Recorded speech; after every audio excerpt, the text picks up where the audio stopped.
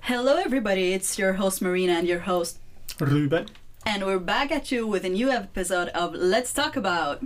Today we have two amazing ladies as guests. They are our colleagues here at school from another faculty from Hälsohögskolan. Hey ladies. Hello. How are you? I'm fine, thank you. How are you? I'm great, thank you. How are you, Sanna? Yeah, I'm fine too. Thank you. So we can start off by having a short presentations about yourself, what you do, who you are. Let me know you. Yes, my name is Angelique. I'm doing my last semester in occupational therapy here at Jönköping University. Originally, I'm from Rwanda. I'm 25 years old, but I have lived here in Sweden for the last 10 years. Nice. Yeah.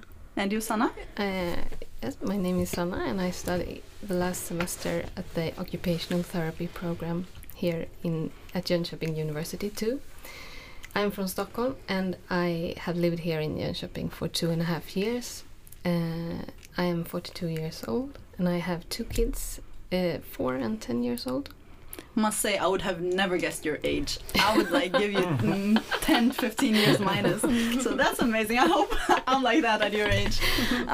So happy that you guys could make it. It will be a great episode as today's episode is actually existential questions within leisure life, also as work life. Which is a great topic here on our podcast, as existentiality and finding purpose is one of the pillars that we have we like to base things on. So, what do you think, Ruben? Yeah, I think it's especially interesting that you're here because there's something we didn't know. You work as occupational therapists, and the thing is that we are students. You're students, that's true. That's true. And I didn't know that your program is so closely connected to existential questions, and that's why it's so great to have you here. And especially because when we made our first episode, we got a huge response, and there are a lot of people out there thinking about bigger existential questions. Even if our life today is so stressful, we have so much to study, our free time is planned. But there are these questions anyhow. Why do you think are so many people there who have questions? Yeah, existential questions are very important for us as human beings. It's very important because everything in life is connected to one another, and it's very connected to these existential dimensions, like our values, what we think is important in life, what we think is meaning with life or of life, what we cherish and what we want to become in future. It gives us the opportunities to reflect on what's important in life, what we want to become in the future, and what we value the most in this life. There are so many theories about what existential health is, and the book of Jan Albrink, it's called Existential Issues in Health and Care. It describes that the existential is about our basics in life, in which on a deeper level supports our lives. He also believes that all people have basic needs to experience meaning in life, because otherwise we have nothing that supports our life. We have nothing that our life is why are we living? What do we want to become? Why this constant why? We don't have anything that support our lives. Yeah, and I think existential questions are important to us human beings because we are human beings and we are able to reflect upon our lives and make plans and decisions, and we are aware about life and death and that we only have a limited time here on earth. And if something happened to us, if we experience losses, trauma, illness, injuries, disabilities, these questions may become even more important, and maybe we start to redefine our values and ask questions about the meaning of it all and the meaning of life. How do I want to live my life? What is important in life? And this connects to occupational therapy, since we often meet people who have experiences with illness, disabilities, and so on.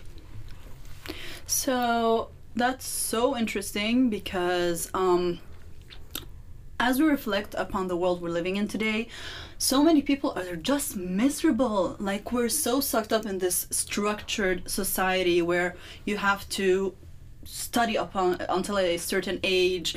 We're so restricted in this structure where after your studies you have to find a well-paying job so you can secure the lifestyle that you want, and we're sucked in this capitalistic machine where we're always bombarded with you have to upgrade and you have to buy this and that, and like people are working jobs they hate just for the paycheck at the end of the month. So my question for you girls is, how can we like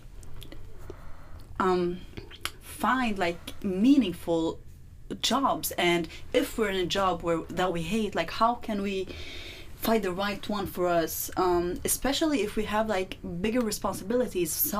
Many people who are in the workforce have children and families and the bills at the end of the month. Like, how can they actually find the strength to like take the extra step to say, okay, that's not fulfilling me, that's not helping me with anything, okay, that's not like, that's a time where I have to do something about it. Like, how do you think we can find the right choice for us? Yeah, it's very interesting questions, since occupational therapists work with everyday life, that everyday life should be fulfilling and working, and not only wait for the vacation or the weekend to have a good life, but it's important to enjoy your everyday life.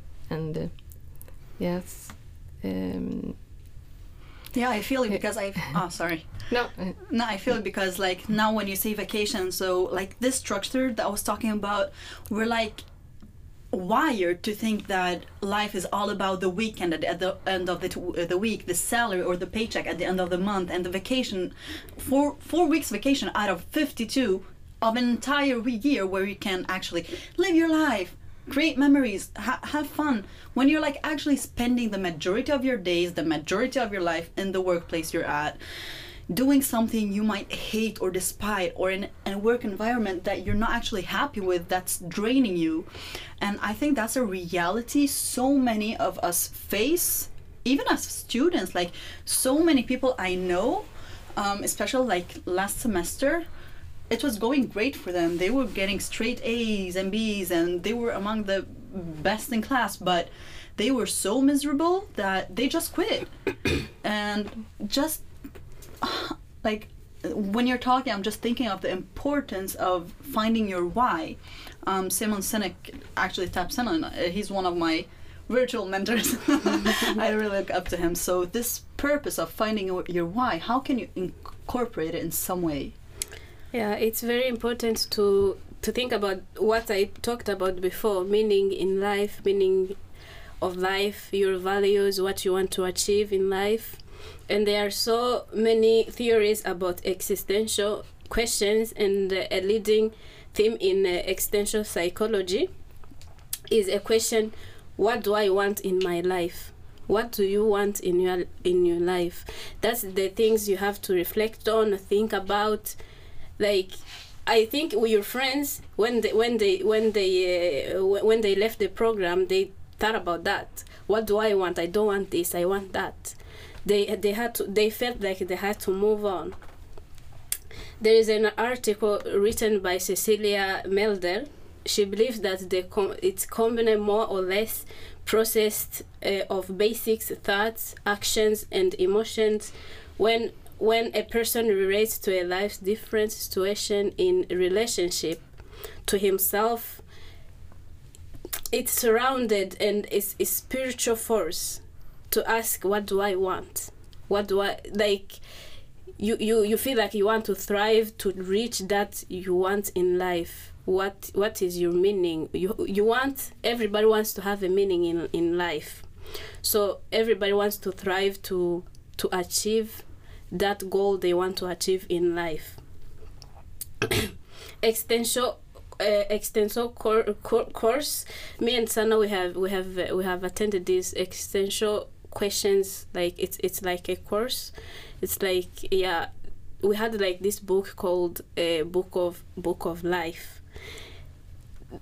Two of the contents in that book, it was like how to learn to put limits in many situations, to put limits, and to talk to yourself encouraging words like every day.